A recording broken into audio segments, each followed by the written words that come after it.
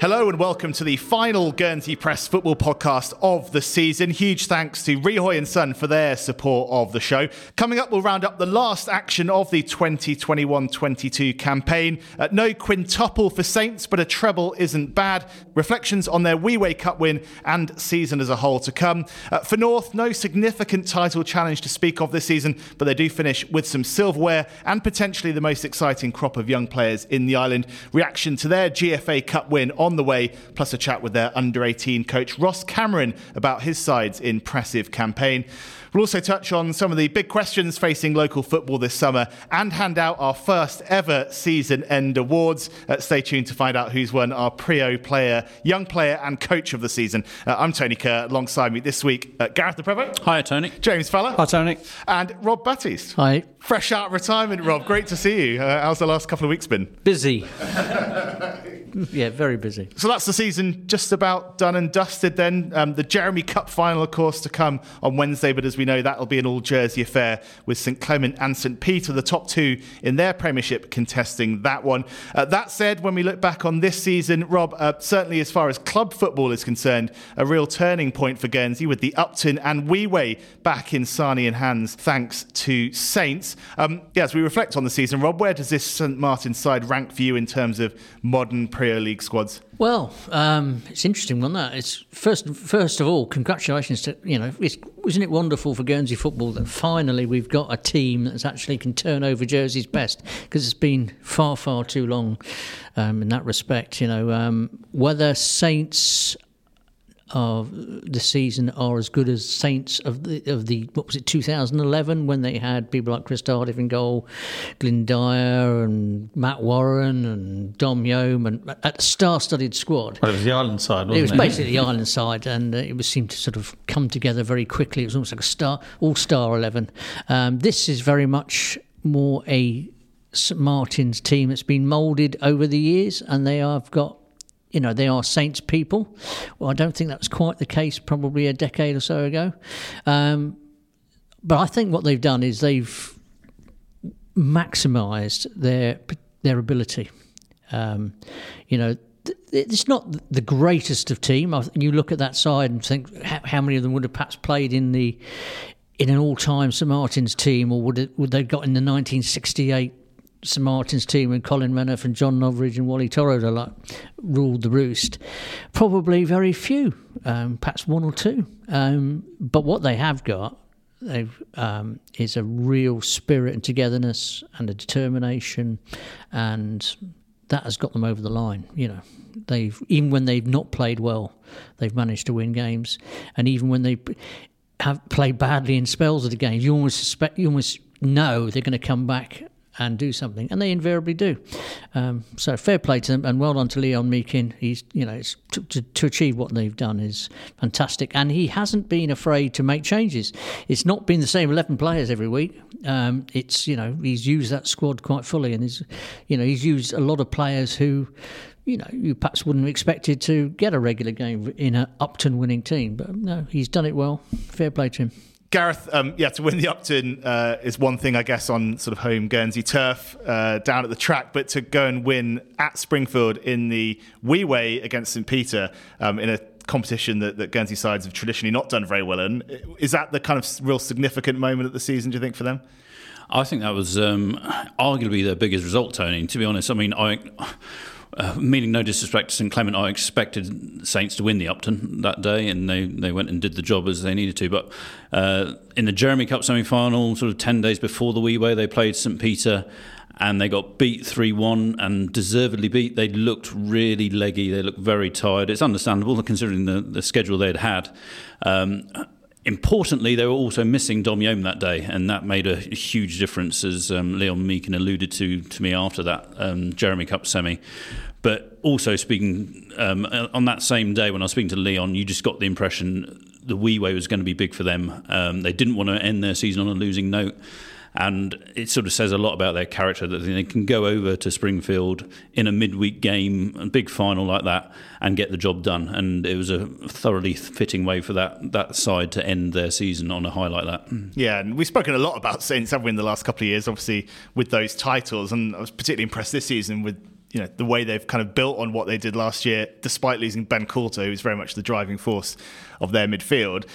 I mean, do you think they can continue to match this level next year? I don't know how long Dom Yom can go on for. He looks almost as good as ever. I was going to say, Dom actually, I find he almost looks fitter now than he did almost in some of his peak, what you call his peak years, to be honest. He's kept himself in really good shape, and certainly, I remember one midweek game, I described one of his runs as sort of like pretty sprightly for someone of his age. It's saying something. But if he hangs around for a while, then I don't see any reason why they can't sort of remain successful. The rest of their side, they've still got sort of quite a youngish, sort of youthful side there. Chris Lanuri is obviously a very fit bloke at the back as well. So, yeah, they'll have, I think, more competition in the Premier League next season. But you must admit they're going to be there or thereabouts yet again, for sure. Have they set the benchmark now, do you think, Jim, in terms of domestic clubs and how Guernsey sides should approach the inter-island fixtures again, that kind of almost anything's possible? Well, I think every Guernsey side wants to win an inter-island game. It's just whether some of them are capable of doing it or not. What you've got in Saints is well-organised team, very good at dead balls, flexible squad, flexibility in positions, and a group of players who, as Rob says, can be interchangeable to some extent. They've got three very good centre backs, for example, so it's not as if they're suddenly up the creek if they lose one of those. So, and they've got options in midfield and up top as well. So they cover all bases, Saints, and that's one of their great strengths. Yeah, tremendous season. Congratulations to them on that Wee-Way win. They weren't in the FA Cup final, though. That one saw North beating Rovers 3-1 at Blanche Pierre Lane. Jim, you were at that one. Not quite the occasion of last year when Sylvans won at Corbett Field, but a final lit up by a wonderful goal from Jamie Smith. How did you read this one? Yeah, the game was almost identical to a trip to Blanche Pierre Lane of a few weeks ago for a Stranger Cup semi-final. There was no sun, so I had to get my big coat out. And again, Rovers took the lead very early on and dominated the first 20 minutes, and then North suddenly woke up, came into the game a bit more, scored on the stroke of half time as they did in the Stranger, and in second half absolutely marmalised Rovers to justifiably win the cup. A great goal from Jamie Smith as well. Free kick was only half cleared. He picked it up on the left-hand corner of the box. Had a moment, looked up and floated it into the top right-hand corner of the net. It was a quality goal, but it was a quality performance. And the kind of performance that makes you think that if North can hold on to the majority of this under-18 squad, i.e. not losing to University or GFC or whatever, they will be the Saints' major competitors next season. Yeah, they certainly enjoyed their moment. Silverware to finish the season for them. As for the occasion, do you think it was? Did it feel a little unloved? It was a reasonable crowd. Cup final, but it wasn't anything like last year's cup final. I think. Hopefully this will be an issue that one day will be addressed by the GFA headquarters at Victoria Avenue, because any game. I was fortunate enough last Sunday to climb the steps to the Royal Box at Springfield to pick up my assistant referee's medal in the women's Marathi. Climbing those steps is a great occasion, and posing for a photograph, or obviously I wasn't photographed, but posing for a photograph. You do like posing for photographs, Jim, let's face it. Posing for a photograph as a winning team with the cup there always is an occasion which you don't perhaps sometimes get, with the cup being handed over on the touchline at a local pitch. Talk about Jamie Smith's goal there. One of the impressive youngsters that North have had on show this season. It has been a stunning season for them. They were unbeaten champions in the Ravenscroft Under-18 League. Claimed the Under-18 Portsmouth Trophy in thrilling fashion in Jersey, and many of those players already making a name for themselves, of course, at senior level for North and Guernsey FC too. Well, I'm pleased to say we can bring in their coach now, Ross Cameron. Ross, thanks for joining us. Thank you for inviting me. What a season it's been for your side. Obviously finishing as unbeaten Under-18 League winners. That amazing win in Jersey in the Portsmouth Trophy. Which are you most proud of as coach? Oh, it's always the opt-in. To be called Channel Island champions after such a game is great, and I think the boys deserved it. It was just good that there was inter-insular football this year as well as Upton football. We won the league last year, and unfortunately we couldn't play in the Upton due to COVID. So it was good that the world's gone back to normal as such, and we're starting to play Jersey teams again. And we know all about some of those young players in that squad in terms of their ability, with a football at their feet. But how much was that game determined by the kind of mental side of things? Obviously, it was a bit of a topsy-turvy encounter, and to come through and sort of keep battling right to the end and end up as winners. Yeah, no, point taken. I think, first of all, the under-18 league this year, and I don't want to sound derogatory to other teams, wasn't very competitive. And I kept on saying to the players, look, this is a process. Just let's get the league over and done with, and then we start really focusing on the Upton. So the mental side of I kept saying to them, you'll have one game this year, and that one game will be the Upton, and hopefully you do enough to win it, which we did. It was a very good game, and in the first 20-25 minutes we didn't actually play too well, but the second phase of first half, we done exceptionally well, and if truth be told, I thought half time came at the wrong time for us, because we were really pressing. Keane Domar scored the first goal around the 40th minute mark, and we were pressing, and half time came, and then after that, I apologise. Jersey Wanderers went 1-0 up, and then Keane scored. So. And it was a lovely goal, and then the half time came. We had a good 15 minutes of just seeing how we wanted to get, so we weren't getting ran down our right side so much with the overload play. And then once that happened, we started finding our feet, and all the nerves started the second half okay again. Yeah, no, a fantastic finish to the day as well, obviously, to claim the silverware. I mean, we've seen a fair amount of North's under-18s playing, in the Prio side. Obviously, a couple have gone on to GFC, and in the case of Ben Acey, have sort of already, gone on further still. I mean, how long have you known that this was sort of such an outstanding group? I've come back to coaching after a bit of a break, so this is my third year of coaching. So, effectively, this group of lads, I've only coached for 2 years as such. Last year, we won the league nearly with the same side. There was only 2 senior under-18 players in the team, Jake Almy and Callum Cherry. They moved on to senior football or university, so it left this group of players, which is split between 5 or 6 of them being senior under-18s and the rest of them being a year under, and we've also introduced our under-16s to join the squad. Yeah, what's the secret at the moment? How have you gone about bringing through such a talented crop? First of all, you've got to have football ability in yourself, and they certainly have that, but they do train hard. They've knuckled down.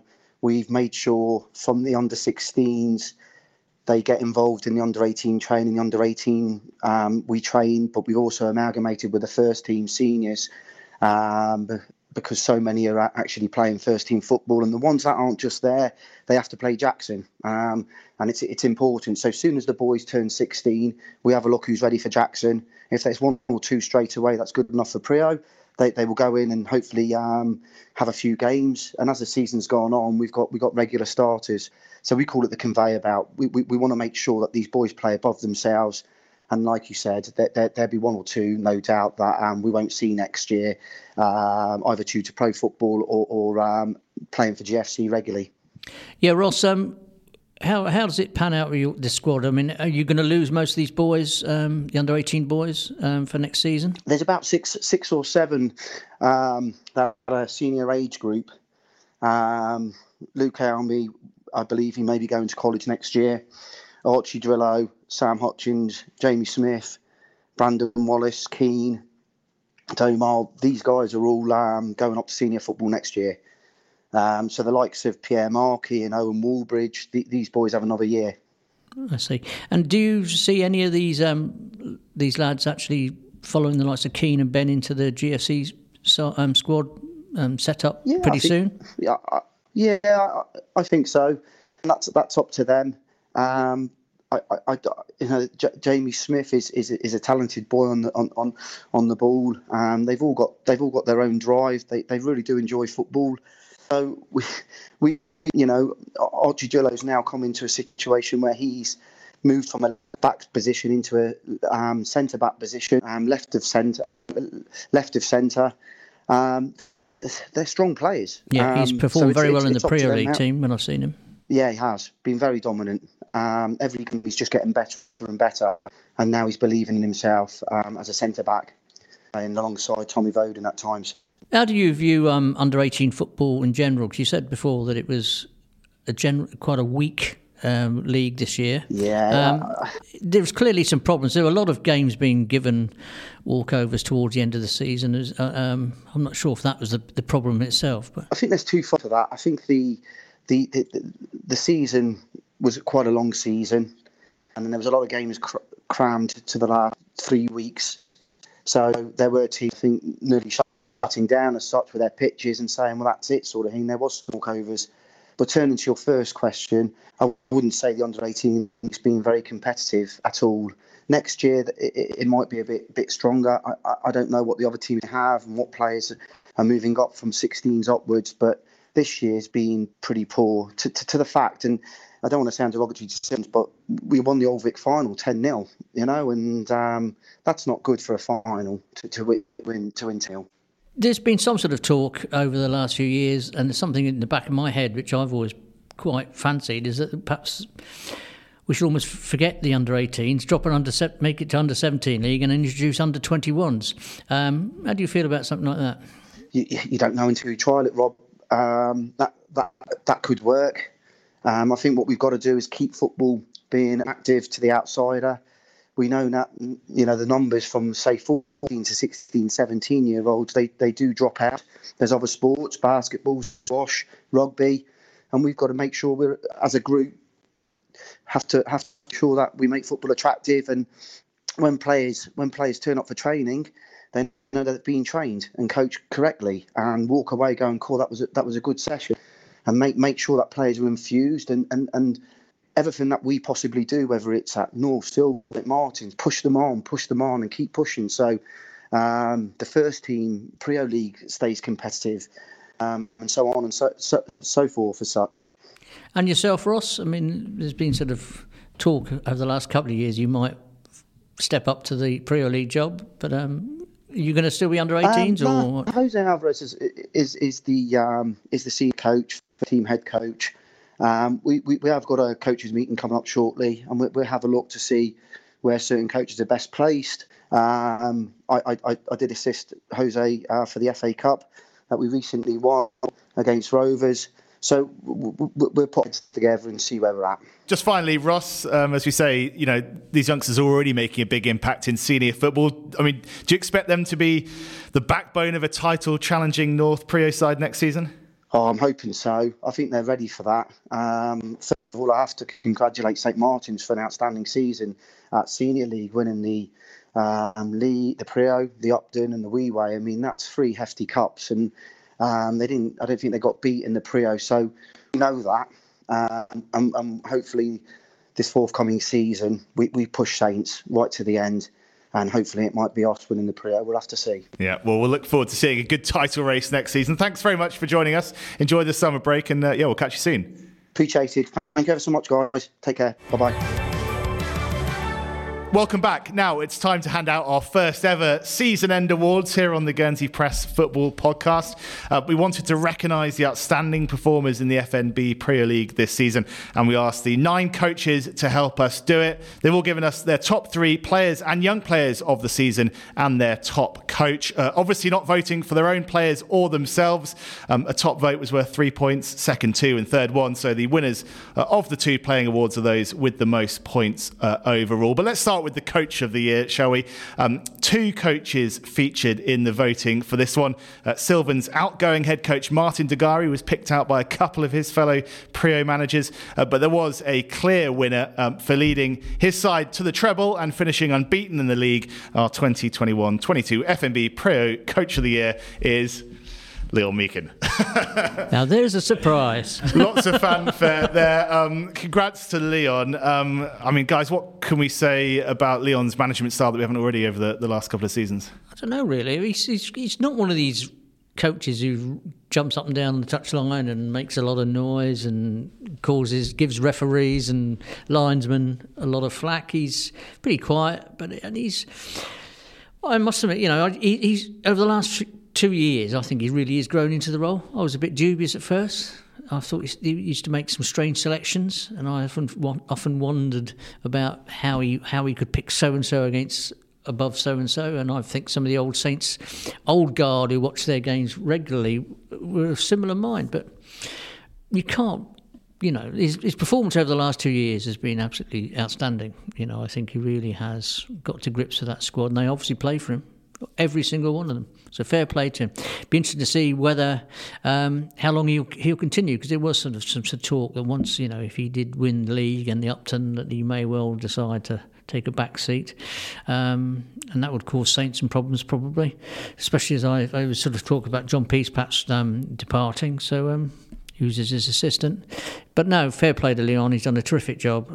There's nobody close this season. Although I have been very impressed by Kevin Gillies at Rovers. I think a lot of people wrote him off before when he took over. Kevin, who, he hasn't got the playing pedigree and all this sort of stuff. Well, he's proved most people wrong. I think he's done a really, really good job at Rovers. He's lost a lot of players to GSC, the UK, whatever, and other clubs, and he's done a great job. He would have been my second choice. Just to go back to Leon, we heard from Kev Graham last week about his concerns, about the sort of the coaching pool when it comes to the island roles, and I suppose the GFC job is one thing, isn't it? But sort of taking that aside, I mean, is Leon someone who sort of should be looking at as a potential Marathi manager at some point? I think we really need to see anybody of any calibre trying to put themselves forward to better themselves. Yeah, there is. I've said before, Prio coach is rather an all-encompassing job, but also you can get such a position relatively easily.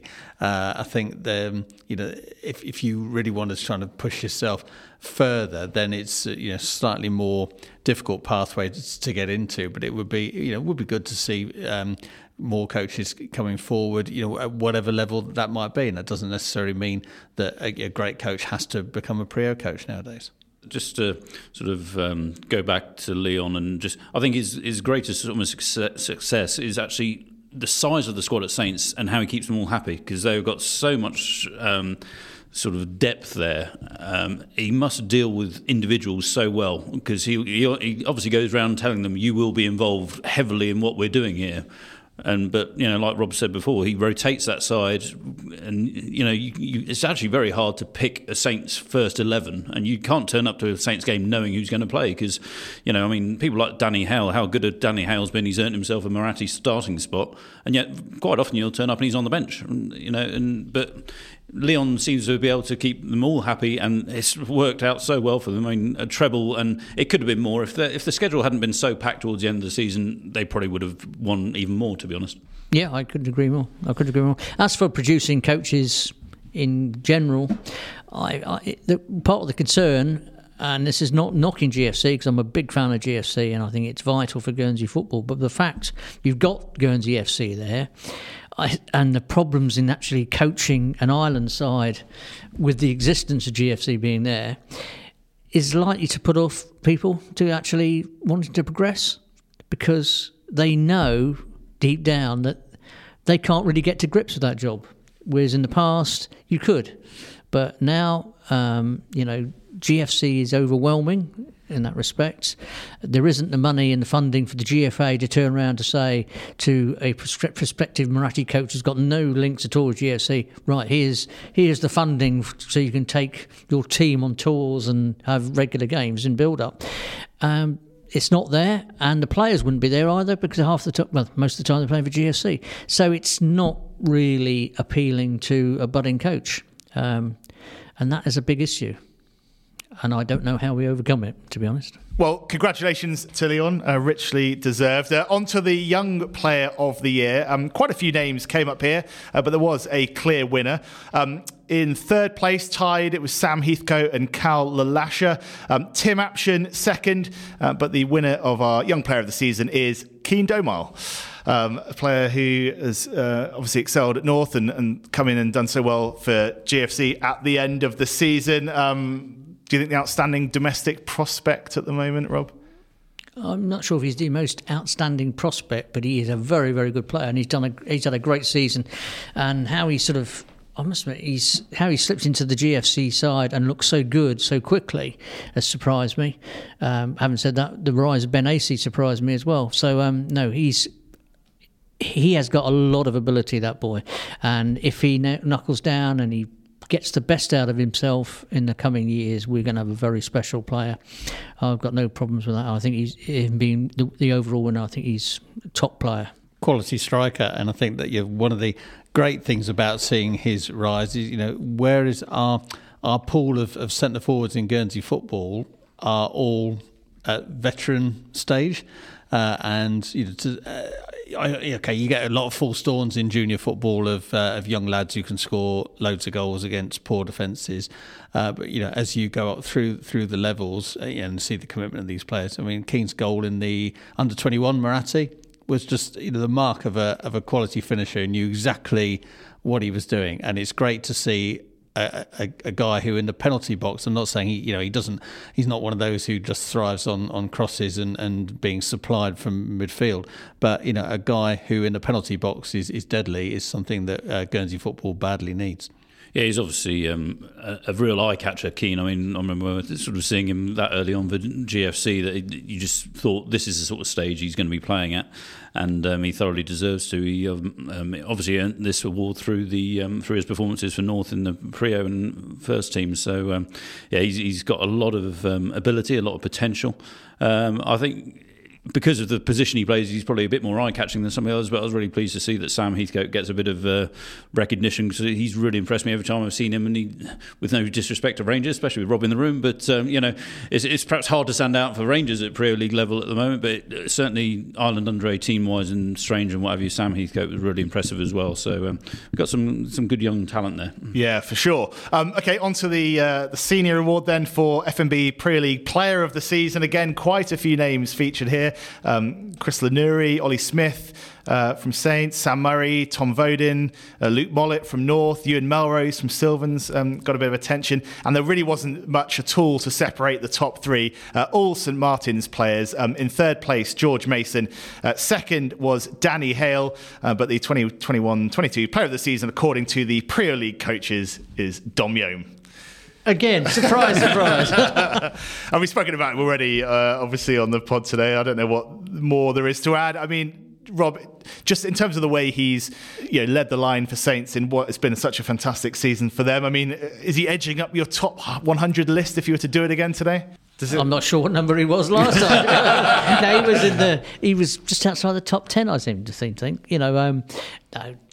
Dom is a terrific player, and the fact he just goes on and on and on, with showing no sign of any real diminishing in his physical abilities and his enthusiasm for the game marks him out as an outstanding player.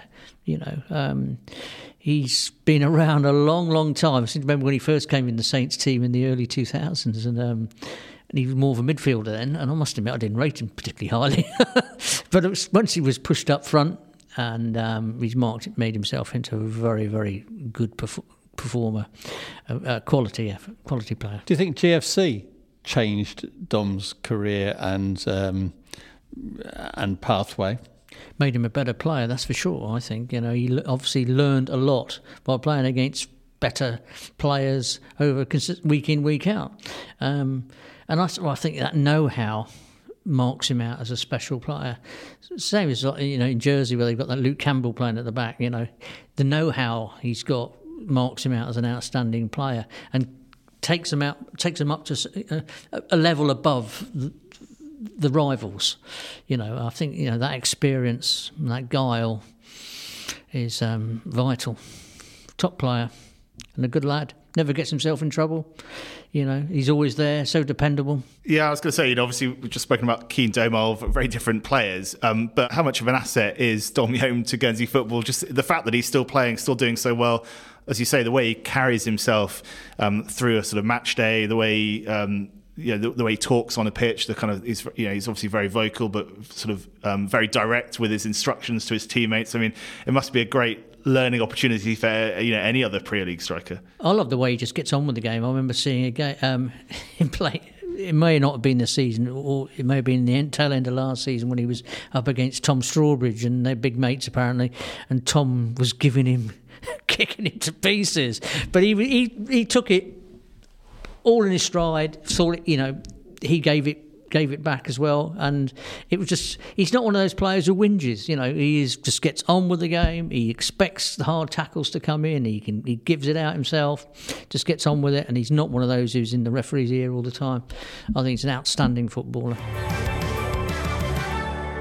Well, congratulations to Dom, Keane and Leon for those awards recognised by the Premier League coaches. We'll be back with more next season, hopefully maybe growing them slightly. Okay, before we wrap up for the season, I just wanted to reflect on, I suppose, some of the things that we've enjoyed most over the last sort of 9 or 10 months, some of the biggest gripes we've got from the season, some of the things we think need to change. Let's start with perhaps our gripes of the season. Anything stand out for you chaps? The fixture mayhem, the whole fixture schedule. And this is not a criticism of Matt Lee, who actually is in charge of them. It's just the way Guernsey football's set up currently, and the way the competitions, there's too many competitions, they're played at the wrong times. We're playing well into May again. People are tired. They don't want to be playing football at this time of the season. We've got finals. All these finals come together at once. They should be spread out. I think I'd love to see the Stranger Cup, for instance, being taken back and completed before Christmas. Do something, perhaps play it all under lights again, make it, a floodlit specific competition, which was made its success back in the 60s, 70s, 80s and 90s. Not tag it on at the end of the season and squeeze it in between, the FA Cup final. Nothing seems to be very special now, because it's all just thrown together in a rush at the end to get things finished. We should be spending far more time and attention to actually when these events come to a conclusion and make them more special. We almost should sort of work backwards, shouldn't we? The Upton should be the final club game of the season, exactly. And you almost kind of everything works backwards from there. Yeah, but because we're trying to squeeze so much in, and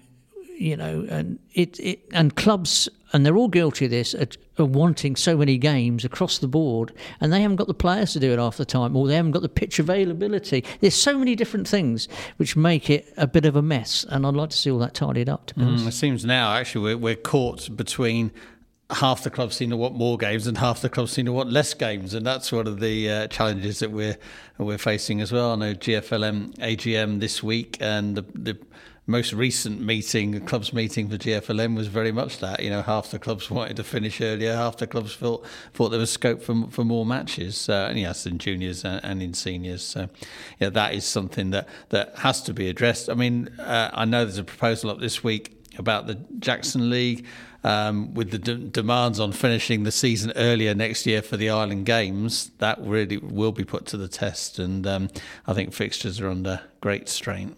I guess there was still the sort of COVID caveat this season. There was some interruption and there was some uncertainty at the sort of turn of the year. Yeah, there has been COVID to worry about in the last 2 or 3 years, but the fixture schedule was in a mess before COVID came along. It just seems to have got worse over the years. Unfortunately, it's a great shame that Manza have withdrawn at this stage, because if we'd still had 9 Premier League teams, I would have really wanted to see just each side play each other twice, home and away, giving yourself 16 games in the league season, and the season finishing off with a series of playoffs like we have like in rugby league, whatever, and you got elimination playoffs and that sort of stuff, building up to a conclusion which would then top up the number of games. But we get too much, at the moment we've had 24 league games, we've got all these Stranger Cup ties, we've got FA Cup playing, all these rounds where most of the matches are totally meaningless, and we've got clubs entering 2 or 3 sides. it's just a mess, and it really does need to be analysed. And unfortunately, I think the way things are set up, it's not, the analysis doesn't start early enough. I mean, we're all in a rush to get this GFLM AGM out this week, and there hasn't been, the actual these considerations haven't been haven't been discussed until too late, and we should have been talking about this 3 or 4 months ago. Jim, you've been involved this season in various guises. You've been on the line, in the middle for a few. You've reported on games, you've watched games, you've chatted about it. I mean, anything. You've coached in the FA Cup, Jim. You're coming at this from a lot of different angles. I mean, is there anything that sort of stood out for you that either gripes or big hopes for next year? Thanks, Gareth, for reminding me. Yeah, the high spot of the season definitely was CF Independent only losing 4-2 to Sylvans Prio in the FA Cup at on the 2nd of January at KG5, and Gareth's match report. I still look at it occasionally, and gives me a warm feeling inside about it's framed on your wall in your office. I don't know what you're on about. You're not sad or nothing. About what it's like for a lower league team to compete at the highest level. My high spot for the season definitely was the return of the women's Moratti. Great to see the team competing in that match, certainly for 45 minutes. They were up against it. In fact, you haven't played an 11-a-side game for more than 2 years. Expectations had to be realistic. But you've got now a group of players that really, I think, could go further for sure in the women's game. Island Games is very important next summer, and I'd just like to see the local domestic league grow. I mean, that was effectively played at 9-a-side most of the season. That needs to get to 11-a-side. We need more people to be playing to realise what a good what a good game it is, what a good option it is for young sporty women. Gareth, highlights and lowlights? Low light it was a bit unavoidable, but the low light was basically the fact that GFC had to condense what should have been a 9-month season into about 6 months, really, which when it came to playing sort of like Saturday, Tuesday for about 11 weeks on the trot, it got a bit monotonous for me to be watching it, but also I did feel very sorry for the players and coaching staff there. But hopefully all the COVID restrictions will now be lifted, and we can actually have a normal GFC season where they can sort of build some momentum and also work on things they need to work on. They haven't really been able to do that for the last couple of seasons they've begun and finished. Highlight, I think, for me was definitely almost two highlights. Was seeing the two performances of the Ireland under-18s in the Stranger Cup semi and final. I just thought they were a breath of fresh air for a team of juniors to go out with the confidence they had and just the way they play football. It was just great to watch, thoroughly enjoyable. I know it was a bit strange for North in the final that all the goals scored against them were by their own players, but it is what it is. But I thought they were just great to watch on those two occasions, and thoroughly enjoyed that. And Rob, big season ahead next year. We've seen a few changes, obviously managerially or coaching-wise, some changes off the field as well. You're going to be busy at Rangers?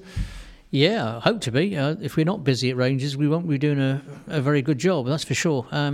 It's interesting. I think we face an interesting future. Not only Rangers, but all the clubs. I think right across the board. How long can St Martin's continue this fantastic run? Can North maximise this rich potential, this rich tap of talent they've got? It's interesting. Valrec you'd expect they're going to perhaps pick up a bit next year. I just hope we have a really good competitive league, to be honest. I just think that's what keeps everybody interested. I think the last few years have been very, very good in that respect. And I know Saints in the end ended up winning it quite comfortably. But I mean, they did have to work hard for it. It's one of the great strengths of Guernsey football, isn't it? The strength, inverted commas, of the Prio and the competitiveness of the league, and the fact that, and I think actually that draws people to games as well. Quite often, particularly at Port Swaffness nowadays, seems to generate a crowd, and it's just nice to see numbers at games and not being able to forecast the result before you go down. Well, it's been really fun chatting about it all on the pod. It's been a really good season from my perspective here. Thanks for all your contributions over the last few months. We'll be back, I don't know, in a few weeks to preview the next campaign. It'll come around very quickly, I'm sure. Have we booked in the Rangers director of football for all his insight for that? Well, hopefully he'll be making a regular appearance. We'll wait and see. But yeah, thanks to Rihoy and Son for their support of the show in the last few months. And thanks to everyone for listening. We'll be back in a few weeks. Cheers, Tony. Cheers, Tony. Cheers.